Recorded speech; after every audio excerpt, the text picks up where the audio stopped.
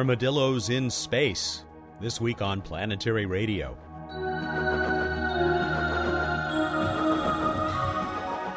Hi everyone, welcome to Public Radio's travel show that takes you to the final frontier. I'm Matt Kaplan of the Planetary Society. The armadillo we're talking about is Armadillo Aerospace, the tiny Texas company that won $350,000 from NASA a couple of months ago. The company's dreams go far beyond that success, reaching at least as far as the edge of space. Neil Milburn is Vice President, Program Manager, and one of the founders of Armadillo. He'll join us from their secret location. Emily Lakdawalla knows there's no atmosphere on the moon, but was it always such a vacuous orb? She'll let the air out of this issue on Q&A. Bruce Betts will be along with his usual perusal of the night sky, and a new contest that will let you demonstrate that you're Johnny Mnemonic, if not Keanu Reeves, or should I say Klaatu. Bill Nye has the week off. Our Earth, like the rest of the cosmos, is hardly standing still. Did you hear about the discovery of carbon dioxide in the atmosphere of an exo or extrasolar planet? There's a story about this important find at planetary.org.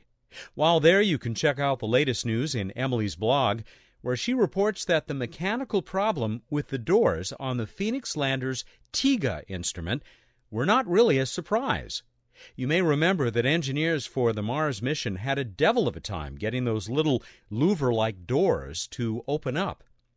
I'll be right back with Neil Milburn, but first, this special message recorded about 200 miles over your head. Happy holidays from the International Space Station. I'm Expedition 18 Commander Mike Fink with my flight engineer, astronaut Sandy Magnus. It is this time of year we can reflect on our blessings and the opportunity to advance the cause of exploration through this great global project involving nations from the entire world. So happy holidays from the International Space Station, and best wishes for a happy and healthy year ahead. What do you do when you've created some of the most popular video games in history? In the case of John Carmack, you gather a handful of kindred spirits and start building rockets. Armadillo Aerospace has only been around for a few years, but the company and its cute mascot have racked up some impressive accomplishments, along with some spectacular failures. Their location may be a secret, but their work is very nearly an open book, as can be seen on their website. I called Armadillo Vice President and Program Manager Neil Milburn for the inside story. Neil, I am really glad that you could take a couple of minutes there in the what is it, the Armadillo Cave, to talk to us on Planetary Radio. Yeah, we dubbed it the Armadillo Cave. For the longest time, we tried to hide our location. Otherwise, we'd have some dillophiles coming around trying to watch our testing. It's a little bit more out the way now. We used to actually have a facility just outside of Dallas in an industrial area, and we could do some small-scale testing there. But our testing capabilities outgrew the locations, so we're now out of the new Armadillo Cave, some secret location east of Dallas. Well, we'll leave it at that, but we will say that it's secure enough that you didn't want to have a landline in there, and that's why we're talking to you on your cell phone at the moment. Let me tell you about my first exposure to Armadillo. I can't remember exactly where it was. It was some trade show, and I was walking the booths, and I come up to this booth with this cute armadillo in front of it, and there are these images of, well, the one that really stuck in my mind was a woman on top of a rocket engine, and I thought, these guys are crazy. We might still be crazy, but we're kind of smart crazy. I don't remember the photograph of a woman on top of a rocket. I need to go back and look at that. Yeah, check through the archives. Crazy enough to get some significant contracts lately from the likes of NASA and the Air Force. And I should congratulate you, because NASA is about to give you a giant cardboard check for $350,000. Yeah, the cardboard check is very welcome. The actual funds are even more welcome. So that was third time is a charm. We should have won that prize long time ago.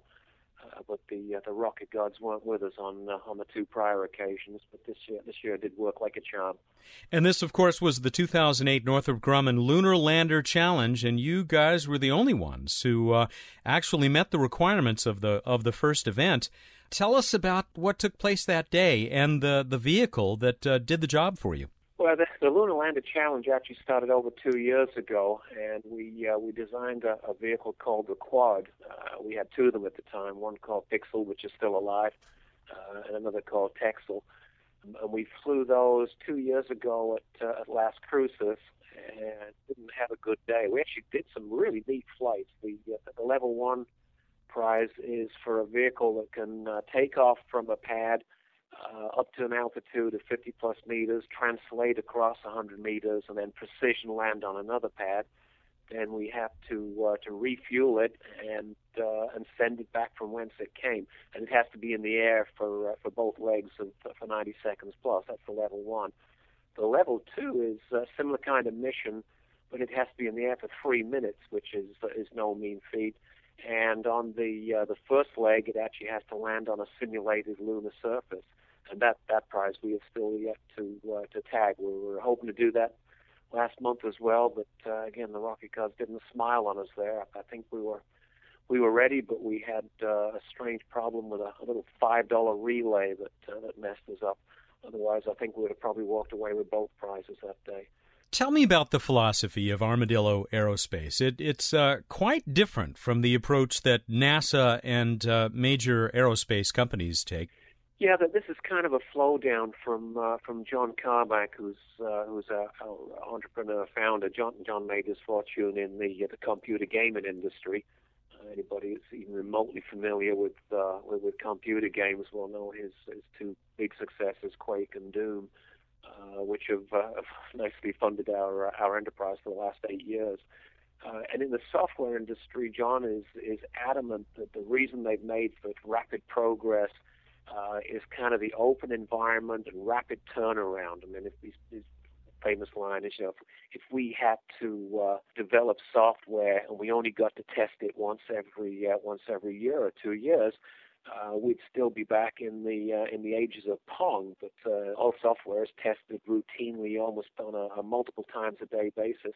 And we've had that flow through the Armadillo philosophy as well. We believe in building small, incremental increases, and testing just about as often as you can get the machine up in the air. We prefer to fly rather than static tests, and it's certainly proven successful for us. We've been at this 8 years now, but in 8 years we've accomplished probably more flights than the rest of the ultimate space industry put together. And there is lots of evidence of both your successes and your failures at the website, and we'll put a link to that at planetary.org/radio. It is a philosophy that seems to be working, and you do develop these, well, they are somewhat ungainly-looking vehicles, probably, I suppose, because everything's kind of out where you can see it. There's no smooth surface or fairing on these vertical takeoff, vertical landing vehicles you guys are developing. Absolutely. I mean, they're built for the task, and in fact, if you look at the original lunar lander, the one that Grumman built, it bears some strong resemblances to ours. I mean, I tend to think of them as pretty vehicles because I'm a rocket geek. But when you look at it from the perspective of beauty, they're not pretty-looking vehicles. They're all gangly. There's bits sticking out over. They're square-looking. But you don't need it. It's aerodynamic to land on the moon. And from our purposes, we would set out to win the Lunar Lander Challenge Prize, and we don't need anything aerodynamic for something that's going to travel at 4 or 5 meters per second. It's not part of the requirements. So they're built for a purpose, and they've served us really well. Neil Milburn, Vice President of Armadillo Aerospace. When we return, he'll tell us about a far more streamlined rocket the company is working on. This is Planetary Radio. I'm Sally Ride. After becoming the first American woman in space, I dedicated myself to supporting space exploration and the education and inspiration of our youth. That's why I formed Sally Ride Science, and that's why I support the Planetary Society. The Society works with space agencies around the world and gets people directly involved with real space missions. It takes a lot to create exciting projects like the first solar sail, informative publications like an award-winning magazine, and many other outreach efforts like this radio show. Help make space exploration and inspiration happen. Here's how you can join us. You can learn more about the Planetary Society at our website, planetary.org/radio, or by calling 1-800-9-WORLDS. Planetary Radio listeners who aren't yet members can join and receive a Planetary Radio t-shirt. Members receive the internationally acclaimed Planetary Report magazine. That's planetary.org/radio. The Planetary Society, exploring new worlds. Welcome back to Planetary Radio. I'm Matt Kaplan.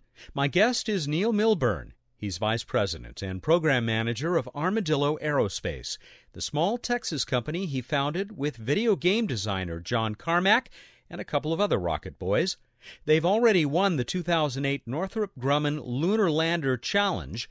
You can watch the successful flight on their website.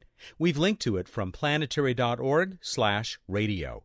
They did it with a decidedly unstreamlined craft called the Mod that was all business. On the other hand, you've got a part in some pretty slick rockets, the ones that the Rocket Racing League is preparing to run around through the atmosphere. Oh, we're having an absolute blast with those. We kind of came onto the scene fairly late with the Rocket Racer. It was just the beginning of this year that they asked us if we could put a propulsion system together for the Rocket Racer. And in the space of about 3 months, we went from sketches on a napkin to a flying vehicle, and that thing is just so much fun to watch fly. It's nice that it's a two-seater. We have to move a few pieces around so the second seat gets freed up, but before too very long, once Glenn Fox, our test pilot, gives us the nod of approval, I think there's a line of 8 Armadillo folks that want to climb beside him there and take a ride in that thing. And I imagine you're one of them. Oh, you better believe it. It's Len was an F-18 pilot of the carriers. And he said, this thing has got more kick than an F-18 on full afterburner. Oh, man. For somebody with his experience to say something like that, it's got to be one hell of a ride. Well, I've got my hand up, but I'm afraid I'll be pretty far down the list for one of those rides. You said 8 of you. I counted 10, but that's including Widget, your armadillo mascot. This is a really small group. Yeah, we started out of the original group. We founded this 8 years ago, year 2000, and the 4 original members, John Carmack, Russ Blink, Phil Eaton, and myself, are all still here. And we've acquired another 14 members along the way.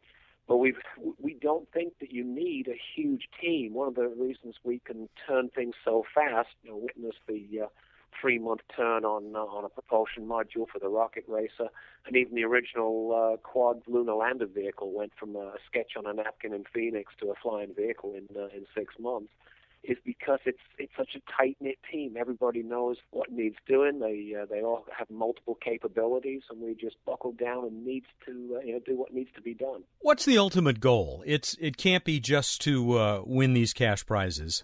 No, these were steps along the way. It was never part of our original goal. In fact, when we first started this up, I don't think any of us had any idea that it would turn into the Armadillo Aerospace that we see today. That just snuck up on us when we weren't looking, but I'm glad that it did. But since we founded Armadillo Aerospace, it's always been our goal to provide inexpensive, that's a relative term, inexpensive access to space, initially suborbital space, and ultimately to orbital space. And that's our current goal. We, as you're probably aware, we have an agreement with the Rocket Racing League, or a division of that, and also with the state of New Mexico. And we're going to design and build a fleet of vehicles and operate them out of New Mexico for the suborbital space tourism market. And that'll be kicking off big time in just the next couple of weeks here. Oh, no kidding. So we should be looking forward to a big announcement. But they made the announcement at the Lunar Lander Challenge that this was actually a done deal. We had a concept vehicle that we'd put together about 6 months ago. And I think now that we're changing, refining the design based on current knowledge, we have the technology that we need. All that we require now is to build the vehicle and start the test program. So we anticipate flying test flights in 2009 and commercial services as early as 2010. Wow. There is an artist rendering of a vehicle that you've got to talk a little bit about. It's on the website, and it is not exactly what the competition is putting forward. It basically looks like a fishbowl. I'm not sure how much of that design is going to survive. We do want to retain the fishbowl concept. It may not be a pure sphere like that, but some kind of 360 panoramic view window. But we very much want to keep that panoramic view. The competition, and there's going to be plenty of competition out there, and I think the market will support it with Virgin Galactic, obviously the front runners. They've been doing this for a couple of years now. And our friends at XCOR, good friends, another alt space company, announced just in the last few days that they have their Lynx vehicle and possibly a follow-on to that. But both of those are a kind of airplane design, winged things. But they're basically airplane designs, so you can be looking out of a porthole. And it's going to be an airplane-like ride. You'll sit in an airplane seat. But with our vehicle, it's going to be very much Al Shepard style. You'll be laying on your back, looking up at the sky when this thing takes off. With the 360-degree view, I think it's going to offer an experience that is just unparalleled in what we hope is going to be a huge, huge industry in the coming years. Well, I'll pass on my Rocket Racing League ride if I can get a shot at a ride in that bowl or whatever form it takes with that 360-degree view. Well, again, I think you'll find there's a long line there with the hands. I think there's only one of our team that doesn't want to go. That's James. He said he doesn't like flying at all, so he's going to sell his ticket. Hey, you need to get in friendly with James. Perhaps he'll sell his ticket to you. Well, it sounds like even prior to getting a ride on one of your own vehicles that you've been on quite a ride with Armadillo. When we first started Armadillo, even before it became Armadillo Aerospace, three of us, Russ Blink, Phil Eaton, and myself, were all in the high-power rocketry hobby. That's how John got to know of us. And we were at kind of the extreme edge of that. We're a little bit outside the normal scope, making our own propellants. But that's how I met Phil and Russ. We were brewing hydrogen peroxide for rocket vehicles. And at that time, I thought what was going to happen was we got together. We were going to build a project, which was a hovering vehicle. We'd fly it at a couple of national meets, and then we'd break up and go our separate ways. That was kind of the norm in the hobby rocket business. And it just kind of kept on rolling. The first vehicle flew. We built a slightly larger one, and then it got larger yet. Then we had Russ sit on it, and he hovered around the parking lot on that thing. And then that's when the original X Prize came up. And it was about that time that we kind of founded Armadillo Aerospace, and the enthusiasm just doesn't wane. We've got 3 full-time employees now. And the rest of us might as well be because we put in full-time hours anyway. Neil, we're out of time. Please give our regards and best wishes to John Carmack and the rest of the team and Ad Astra. Will do, and come and place your request for a ride. You bet. Neil Milburn is one of the founders, basically, of Armadillo Aerospace out there at the secret location somewhere near Dallas, Texas. He is the vice president and program manager for Armadillo Aerospace. Keep an eye on them. We'll be keeping an eye on the night sky with Bruce Betts in just a minute or two here. That'll be What's Up after we hear this week's edition of Q&A from Emily.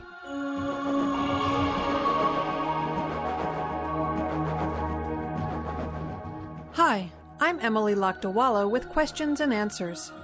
A listener asked, I know that the moon's gravity is too weak to hold on to gases for a long time, but could it have had an atmosphere when it was young and volcanically active? Volcanism is a very efficient way to move volatile material like sulfur, hydrogen, and nitrogen from the interior of a planet into an atmosphere. The atmospheres of Earth, Venus, Mars, and possibly even Titan originally formed with the help of lots of volcanoes spewing gases into the sky.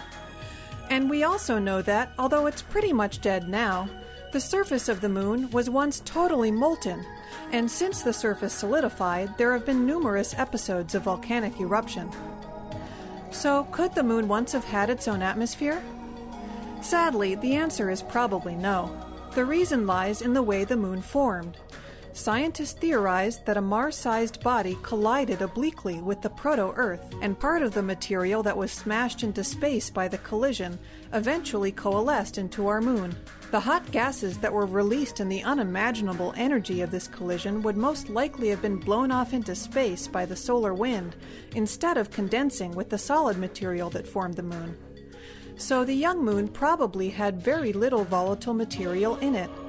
In fact, the moon rocks brought back to Earth by the Apollo astronauts contain almost no volatiles, a puzzling fact that is explained by the collisional theory for the formation of the moon. That's not to say there's no volatiles at all. The strange orange soil found by the Apollo 17 astronauts is composed of volcanic glass beads that most likely formed by exposure to steam during a volcanic eruption. But the quantities of volatiles are so small that our moon probably never had an Earth-like or even a Mars-like atmosphere. Got a question about the universe? Send it to us at planetaryradio@planetary.org. And now here's Matt with more Planetary Radio.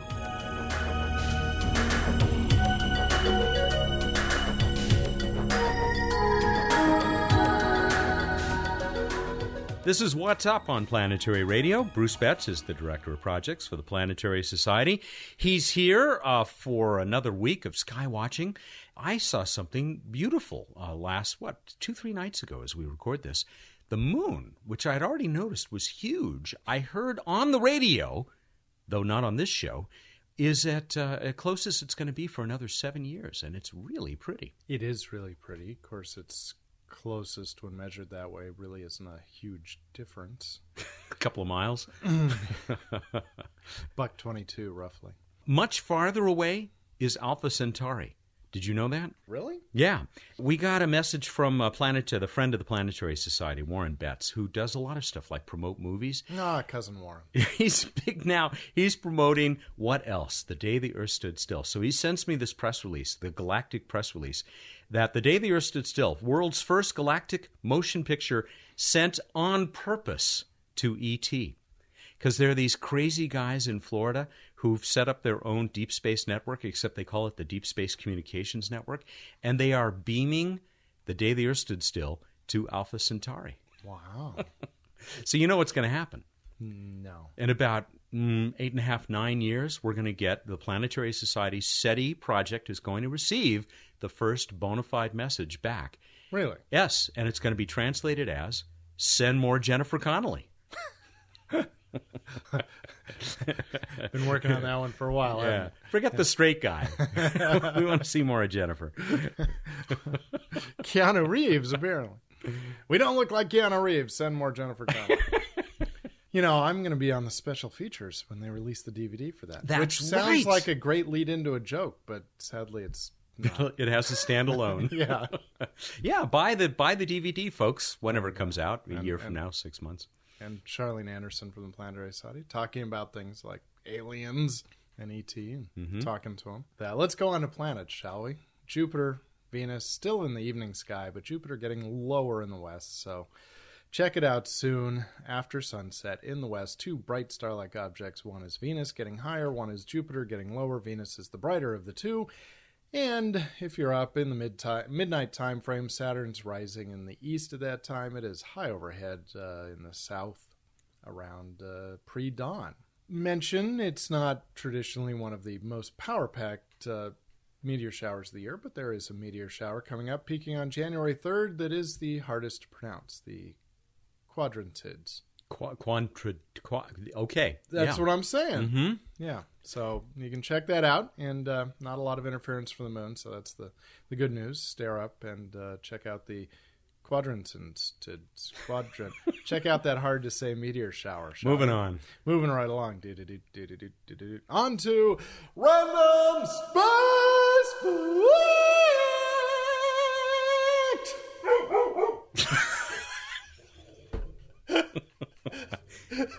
Got the dogs fired up. Everybody's a critic. Indeed.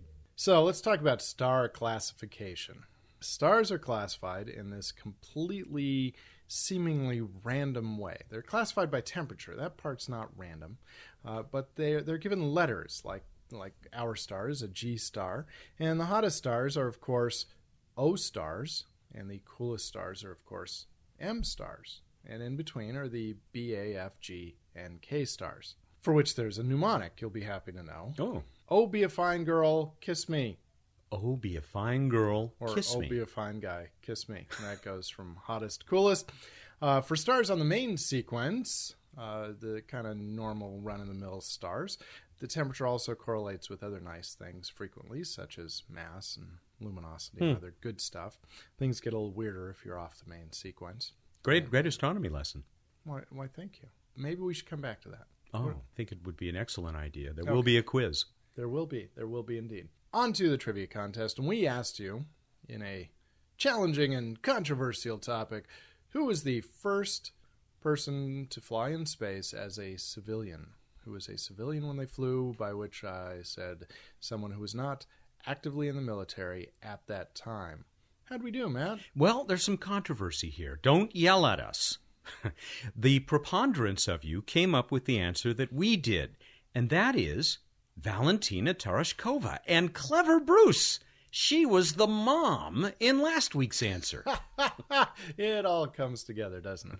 Well, Valentina, who flew on Vostok 6, there were some people who said that she became military before her flight, but that was not at all clear. I mean, and so we're going to go with it. We might have gone with something else. And then we let other people into the random generator with other answers. Yeah. But Valentina came up on top, I believe. And so did Pam Bachman. Pam Bachman of Tabor, which is robot spelled backwards, sort of, in Iowa.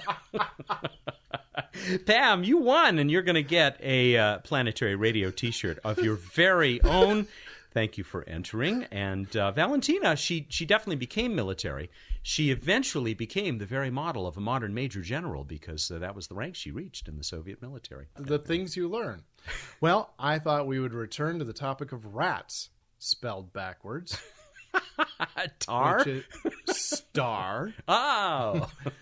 We're going to talk star classification, and I'm just not satisfied with "Oh, be a fine girl, kiss me" as the best mnemonic for this. Oh no, that's right, ladies and gentlemen. It's a mnemonic competition. What are the letters again?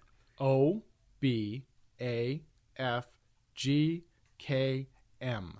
And we will put those on the website, of course. Of course. So go to planetary.org/radio, find out how to enter, and if you make us laugh or it just strikes us as the most profound thing ever, then you will win a Planetary Radio T-shirt. And what else might they win, Matt? Hey, something brand new from our friends at Oceanside Photo and Telescope, specifically Craig Weatherwax, who's the boss down there.